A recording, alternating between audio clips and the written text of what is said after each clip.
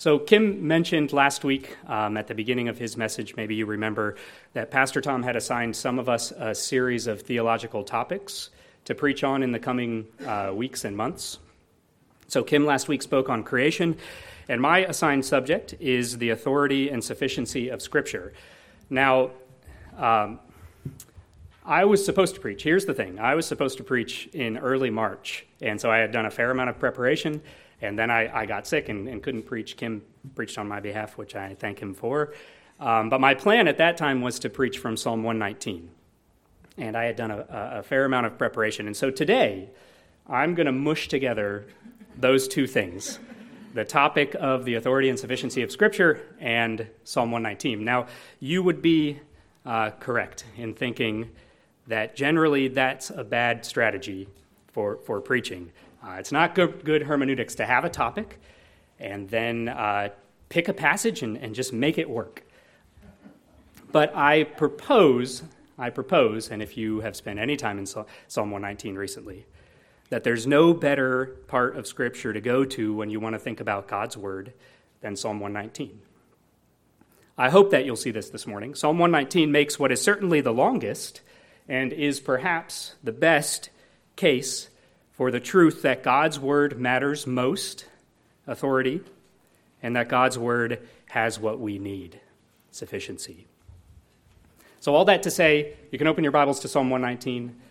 That's where the Scripture reading was from this morning, though we're not going to spend most of our time in those verses. Now I can tell by some of your faces that you're afraid that if my text is Psalm 119, then this is going to go really long this morning. But I don't think that it will. We'll spend most of our time in just one section, which is verses 97 through 104.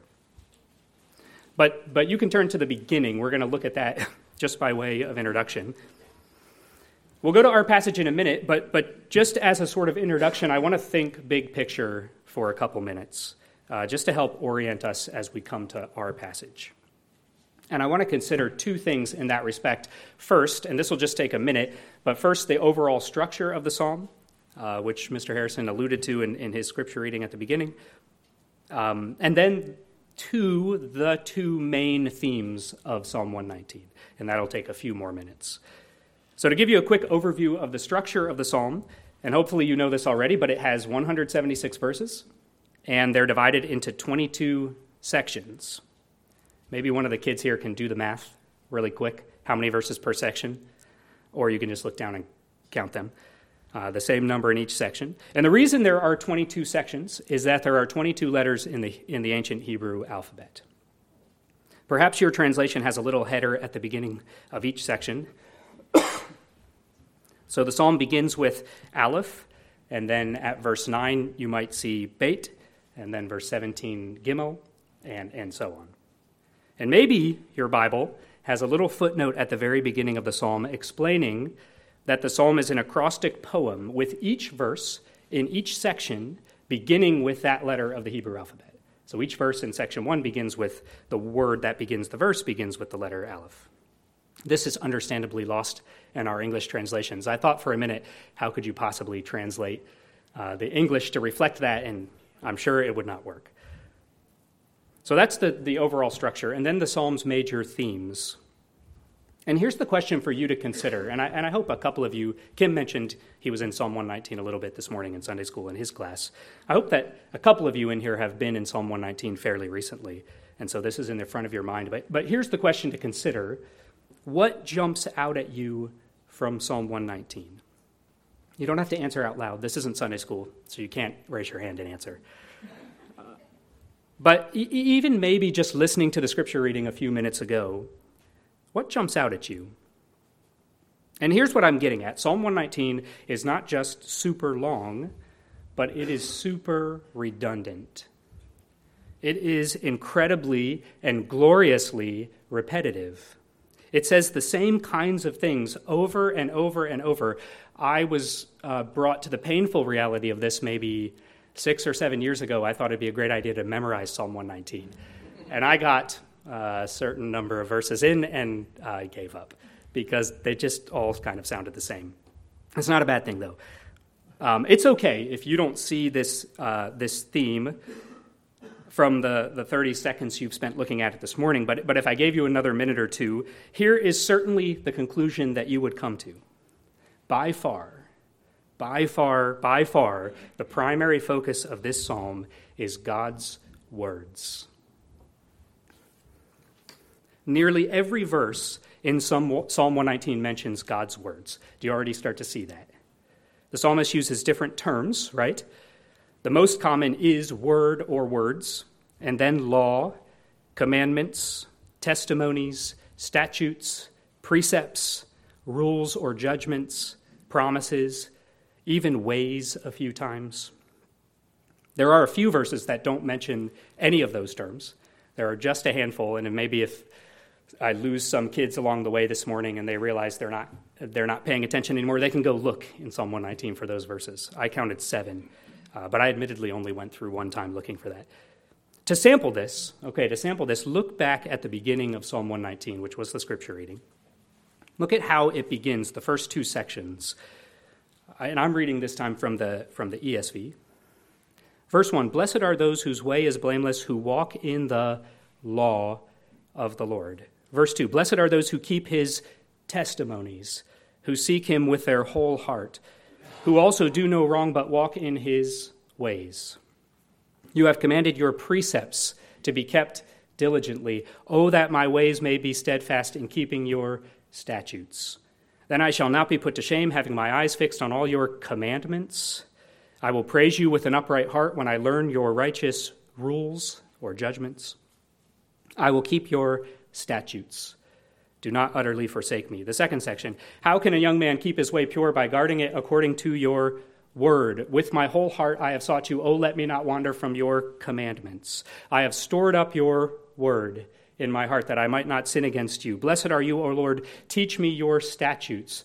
With my lips I declare all the rules of your mouth. In the way of your testimonies I delight as much as in all riches. I will meditate on your precepts and fix my eyes on your ways." Twice in the same verse. "I will delight in your statutes. I will not forget your word." Twice again. And the rest of the psalm continues in the same way. Nearly every verse, twice in some verses we just saw, God's words, what he has commanded, what he has promised, what God says. This is the unmistakable and indisputable theme of Psalm 119. Our passage begins in verse 97, if you want to flip to that.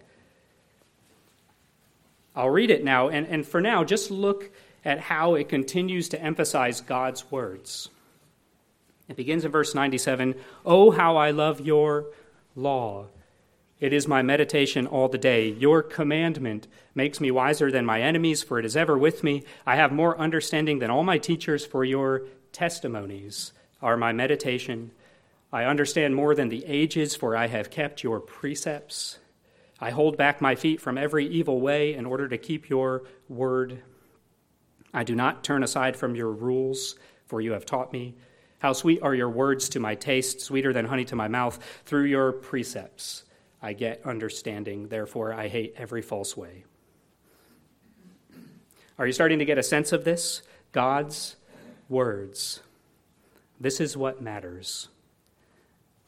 What could be more important than that? And I'm a little bit worried, since we've only read 3 of the sections in the psalm, that you think I'm making too much of this. And so I wish we could spend 15 minutes reading the whole thing, and it would be beat into all of our heads pretty intensely. What God says surely must be the great overriding priority of human existence. Through his words, recorded for us in his word, that's how we know him. This is where God reveals himself, who he is, what he's like, what he cares about, what he wants from his creation, and what he wants from you. And everything hinges on how you are aligned with this, how you respond to what God says. And that brings us to the second theme that we should notice. Nearly every verse in the psalm, in addition to mentioning God's words, nearly every one exhorts or warns or encourages us to respond in the right way. Responses like keeping God's commands, obeying. But not just that, also to long for, to love, to meditate on, to delight in what God says. Bear with me. Flip back to the beginning. And let me read those first two sections again, and this time look for this theme, all the ways that you're commanded or exhorted to respond to God's word. Verse 1, blessed are those whose way is blameless, who walk in the law of the Lord. Blessed are those who keep his testimonies and seek him with their whole heart, who also do no wrong but walk in his ways. You have commanded your precepts to be kept diligently. Oh, that my ways may be steadfast in keeping your statutes. Then I shall not be put to shame, having my eyes fixed on all your commandments. I will praise you with an upright heart when I learn your righteous rules. I will keep your statutes. Do not utterly forsake me. You can see that first section almost exclusively focuses on keeping, obeying God's word. Keep going. Verse 9, how can a young man keep his way pure? By guarding it according to your word. With my whole heart I seek you. Let me not wander from your commandments. Verse 11, I have stored up your word in my heart, that I might not sin against you. Blessed are you, O Lord. Teach me your statutes. With my lips I declare all the rules of your mouth. There's a new one. In the way of your testimonies I delight, as much as in all riches. I will meditate on your precepts and fix my eyes on your ways. I will delight in your statutes. I will not forget your word. Consider how our passage begins in verse 97. Oh, how I love your law. It is my meditation all the day. Keep, obey, fix your eyes on, seek, learn, delight, love, meditate. Nearly every verse in the psalm exhorts us to respond to God's word in one of these ways, and lots more. We've only looked at a small sample of verses. And to perhaps jump ahead for a moment in the hopes of making this here on the front end more urgent and more compelling for you, to the extent that we in our hearts and in our lives are disposed this way toward God's word, how Psalm 119 talks about, to the extent that we are similarly prioritizing what God says above everything else, to that extent we are blessed. We are not put to shame, he says. We are wise. We have victory over sin. We have great peace and joy. We are safe. We are stable. We have life, abundant life now and eternal life to come. God's word matters most and has what we need.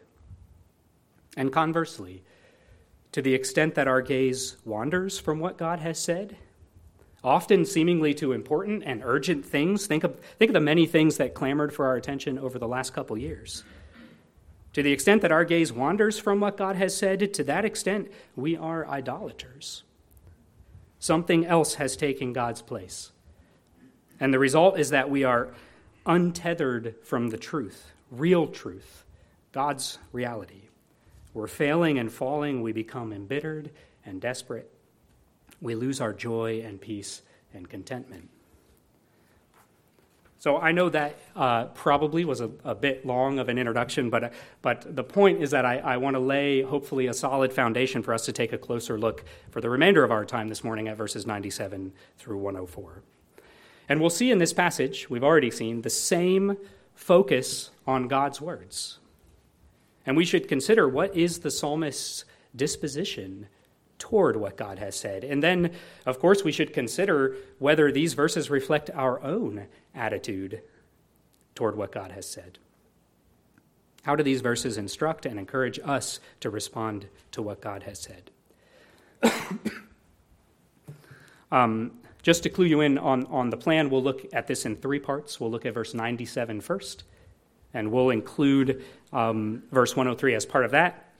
Then verses 98 through 100, and we'll include verse 104 with that, and then verses 101 through 102. So you can keep track of our progress. So starting in verse 97, he says, "Oh, how I love your law. It is my meditation all the day." Hopefully this verse doesn't seem to come out of nowhere now. Now, the term law makes us modern readers think of laws, of rules, of political standards that we must abide by. And that's not inaccurate. But for the ancient Jew, it was broader than this, right? The law was used to refer to the whole scope of what God had revealed and what was written down for them, much of which certainly was commands and laws. Here in Psalm 119, as we've already seen, the term is used interchangeably with all these other terms, and so it ultimately refers to everything God says, all his words. And the psalmist says, "Oh, how much I love your law." There really is an interjection, "oh," in the Hebrew. "Oh, how much I love your law. How much I treasure and cherish and delight in the things that God has said." We saw expressions like this a little bit already in the Psalms that we've sampled, and here are a few more. So verse 14 we've already seen, "In the way of your testimonies I delight, as much as in all riches." What about verse 20? "My soul is consumed with longing for your rules at all times." Verse 47, "I find my delight in your commandments, which I love." Verse 72, "The law of your mouth is better to me than thousands of gold and silver pieces." Verse 129, "Your testimonies are wonderful." Verse 159, "Consider how I love your precepts." And let's loop in verse 103 here from our section at this point. "How sweet are your words to my mouth, to my taste, sweeter than honey to my mouth." Do you feel the emotional intensity of this, for lack of a better way of saying it? It's more than intellectual assent, isn't it? It's far more than, I know God's word is true, and so I must accept it. I don't always like it. It tells me things I don't want to hear, but I know it's true, and I approve this message. It's much, much more than that, isn't it? I love God's words. The psalmist says, "I delight in them. I cling to them. I crave them like sweet honey," which was kind of the only sugar they had in the ancient world. "I'm consumed with longing for God's word. I desire God's word more than I desire wealth. It's far better than thousands of gold and silver pieces." Am I in danger of making too much of this, I wonder? How about verse 131? "I open my mouth and pant because I long for your commandments." I open my mouth and pant. This is intense. And the question that comes home very quickly is this descriptive of my disposition toward God's word? Do you feel this way about God's word? And look how he follows this up in the rest of verse 97. He says, "It is my meditation all the day." What does this mean? What does it mean to meditate on God's words? Hopefully this isn't foreign to you. It's, of course, a step further than just reading. If we think for a moment, maybe in the context of our daily devotions, your daily time with God, is this time defined by meditation?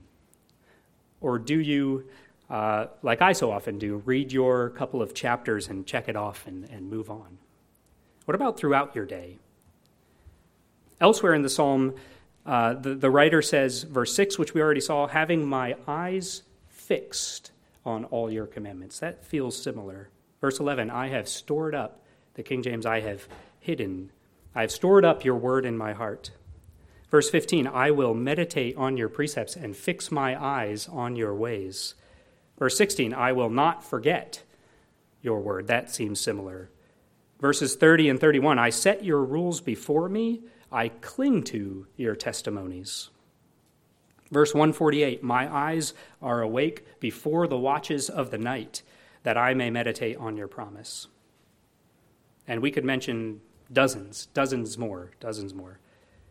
To meditate on God's words is to think about them. It's to savor them, right? It's putting God's word into your mind and mulling it over, setting God's word before you and fixing your eyes on it, as one verse said. More than anything else, I think what it really means is time.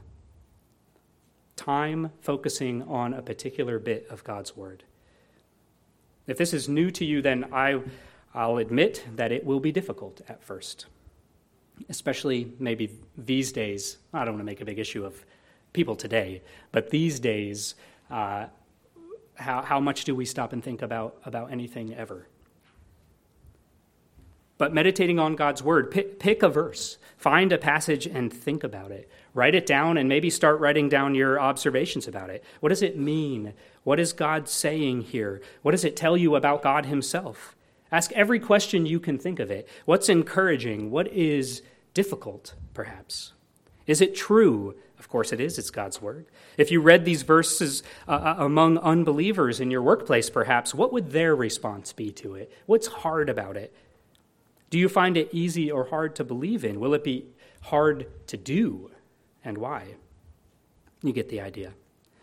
Meditating means thinking deeply about and lingering long over God's word. It requires intentionally finding ways to keep God's words in the front of your mind. It's carving out time to mull over his words. Truthfully, you sacrifice other pursuits, right? You're stingy with your brain space. You're wary about letting other things consume your thoughts and God's words being pushed to the back burner.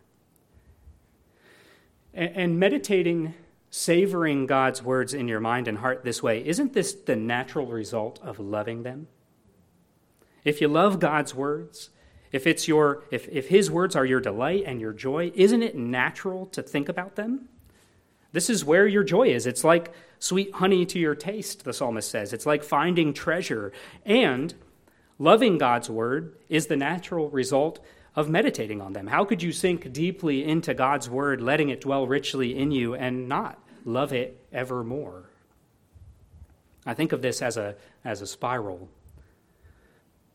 Meditating on God's word inevitably leads to loving it. Loving God's words surely must lead to meditating on it, to storing it up in our hearts. The psalmist loves God's word like he describes, delighting in it, longing for it, rejoicing in it, because he meditates on it. And the ever-fresh delights he sees in God's word inspire him to savor God's word all the more. Oh, the wonders and delights and joys that await us here in God's word. Because this is where God is. Oh, that we would open our mouths and pant because of how much we long for God's word. That we would invest more and more time here. That our daily prayer and delight would be that of the psalmist in verse 18. Open my eyes that I may behold wondrous things out of your law. Moving on, let's take the next three verses together. Your commandment makes me wiser than my enemies, for it is ever with me. Sounds like more meditation. I have more understanding than all my teachers, for your testimonies are my meditation. I understand more than the aged, for I keep your precepts. Consider this result of having God's word in you. Loving and meditating on God's words leads to wisdom. Because God's word is ever with him, because God's word are his meditation, the psalmist says, he is wise. He understands. He knows the right answers. He sees clearly. The word discretion comes to mind. In complex and messy situations, perhaps like the last couple of years, he can decipher what is truly true, and not true in a generic sense, but what lines up with what God says. What is right and righteous, what matters to God, and what is wrong, where the sin is. This is where wisdom and understanding come from, knowing and loving and savoring God's words. Clinging to and thinking about what God says gives wisdom. Jump to verse 104, which is the last verse in the section. Through your precepts, he says, I get understanding. Therefore, I hate every false way. Through your precepts, I get understanding. Understanding and wisdom come through God's word. That's what we've already seen. And he says the result of this is that he hates every false way. So he sees clearly what is the right and the good way, God's way, and he sees clearly what's the wrong and sinful way. He loves God's way, he hates the wrong way. I think of this as he sees where the sin is, in whatever direction. Can I ask you to flip to another passage, Proverbs 2? This is the only one outside of Psalms. It shouldn't be surprising that a discussion of wisdom takes us to Proverbs. And we could go almost anywhere in the book, but Proverbs 2, starting in verse 1, you don't have to memorize this, but just let what Solomon says here wash over you and fit into these same boxes. He says, "My son, if you receive my words and treasure up my commandments with you, making your ear attentive to wisdom and inclining your heart to understanding. Yes, if you call out for insight and raise your voice for understanding, if you seek for it like silver and search for it as hidden treasures, then you will understand the fear of the Lord and find the knowledge of God. For the Lord gives wisdom. From his mouth come knowledge and understanding. He stores up sound wisdom for the upright. He's a shield to those who walk in integrity, guarding the paths of justice and watching over the ways of his saints. Then you will understand righteousness and justice and equity, every good path. For wisdom will come into your heart, and knowledge will be pleasant to your soul. Discretion will watch over you. Understanding will guard you." And we could just keep reading. Knowing and loving and savoring God's words gives wisdom. A clear-eyed view of God's reality, an understanding of what is right and good in all the different situations that we encounter in life, during life in this world. And surely the opposite is true as well. In the absence of God's words, when what God says isn't loved most and considered deeply, the result is foolishness, confusion, sin. People who ignore or reject what God says are untethered from reality. And so they assert all kinds of things, and they believe anything, and they approve everything. It's not hard to think of examples of this occurring right now all around us. But this isn't a rant about America today. Let's not make this primarily an indictment of those without God. It shouldn't be strange and bewildering to us that unbelievers don't care about what God says. But what about us? What about you? To the extent that what God says isn't our highest priority, and at any given moment, our greatest delight, looming largest in our minds, dwelling richly in us, to that extent, we start to descend into foolishness, right? We begin to lose the ability to discern right and wrong. We're blind to our own wandering, our own sin. Don't we see that? We start to lose our tether to God's reality. We begin declaring things that aren't exactly biblical.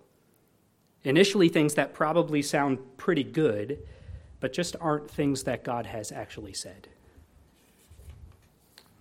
At heart, we become idolaters. Something else has taken the place of God and his words as our chief love and priority. What God says, what God has actually said in his word, no longer consumes our thoughts and our affections. Other loves, other slogans, other causes take God's place. Back to verses 98 through 100, the writer says, not just that God's word has made him wise, but he says wiser. And first he says he becomes wiser, he has become wiser than his enemies. And we've already touched on how those who reject God and oppose him are foolish and untethered from reality, destined to fail. It's not particularly surprising that we would be wiser than those people. But it's not just those without God whom the psalmist is wiser than. He has more understanding, he says, than both his teachers and the aged, the elders, the ancients.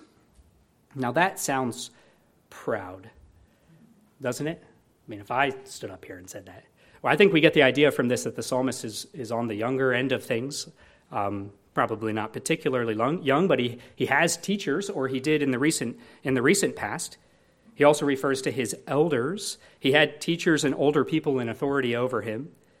And at first glance, I think we can say that it's a little bit troubling for him to claim to be wiser than his teachers and his elders.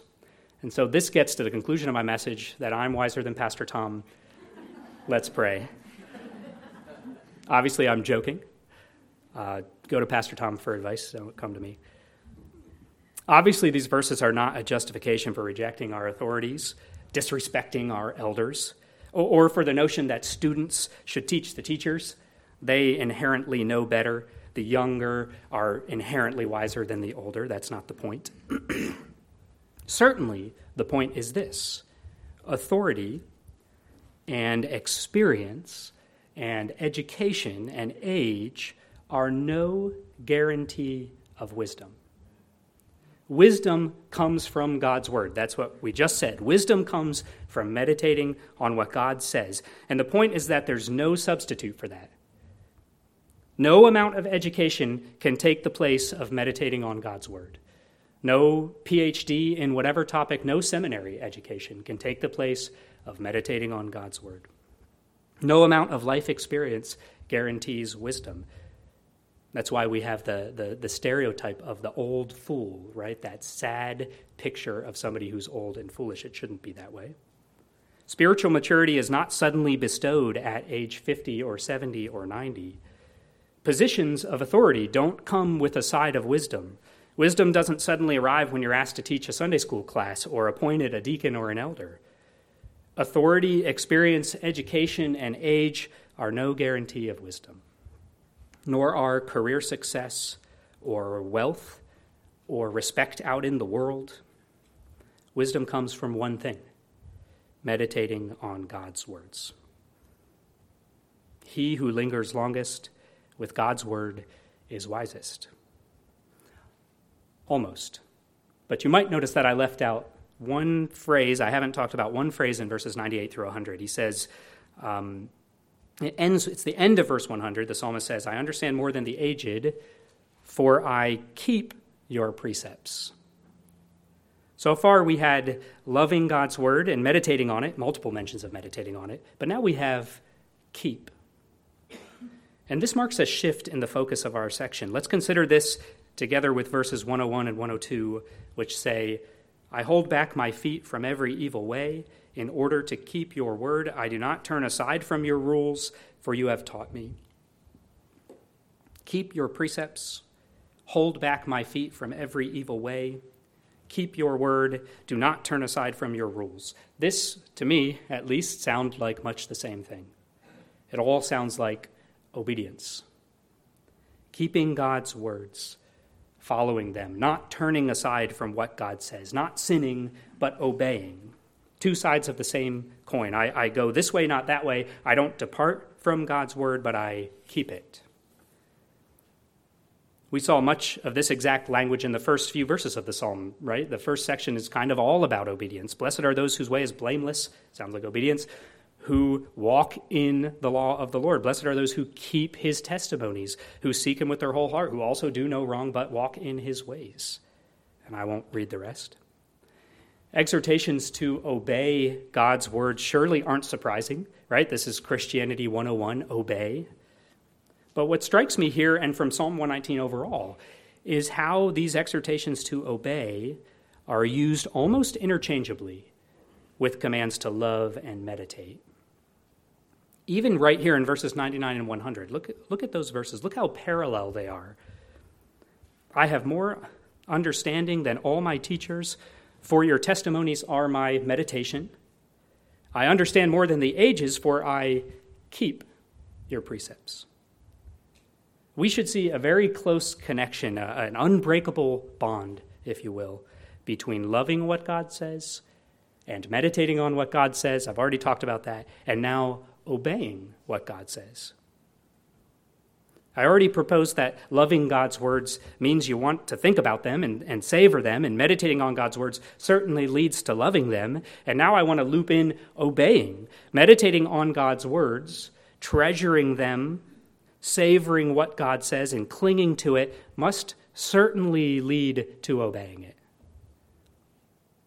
And in case you thought I was inventing this myself, if you're not quite sure that that's true, look at verse 11, which is a candidate for the best known verse in Psalm 119. Your word have I hid in my heart.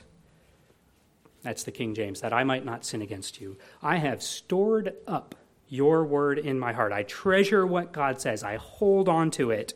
That's meditating. And the purpose of this, the result, that I wouldn't sin. And so here's the point. The path to obedience, the path to victory over sin, runs through God's word. The secret, which is a terrible way to phrase something, but the secret to obedience, to victory over sin, is loving and clinging to and meditating on and savoring God's words. Verse 9 says much the same. How can a young man keep his way pure? How can he cleanse his way? By guarding it, by taking heed according to your word. And so we have this spiral of loving what God says and meditating on what God says and obeying what God says. Those who love God's words store them up and savor them. Those who love and savor God's words obey them. Those who meditate on God's words love them all the more. Those who obey what God says love him all the more. Which is preeminent? Loving, meditating, obeying? Which comes first? Which leads to which? Yes, to all. And so that's it. We've touched on every verse in our passage and a whole bunch more throughout the whole psalm. Psalm 119 is all about God's words, and it is gloriously repetitive. Your homework is to go spend the next 2 months in Psalm 119. Every verse in the psalm focuses on God's word, and most of those verses exhort us to love what God says and to meditate on it and to follow it. And let me end with an encouragement. What's the result of all of this? This, I'd say, is the third theme. If I had to pick a third one for Psalm 119, it would be this. What results for the person who loves and meditates on and obeys God's words? What is promised to someone who prioritizes God's word in this way? What does God promise? In our passage this morning, we already saw wisdom, but what else is here in the psalm?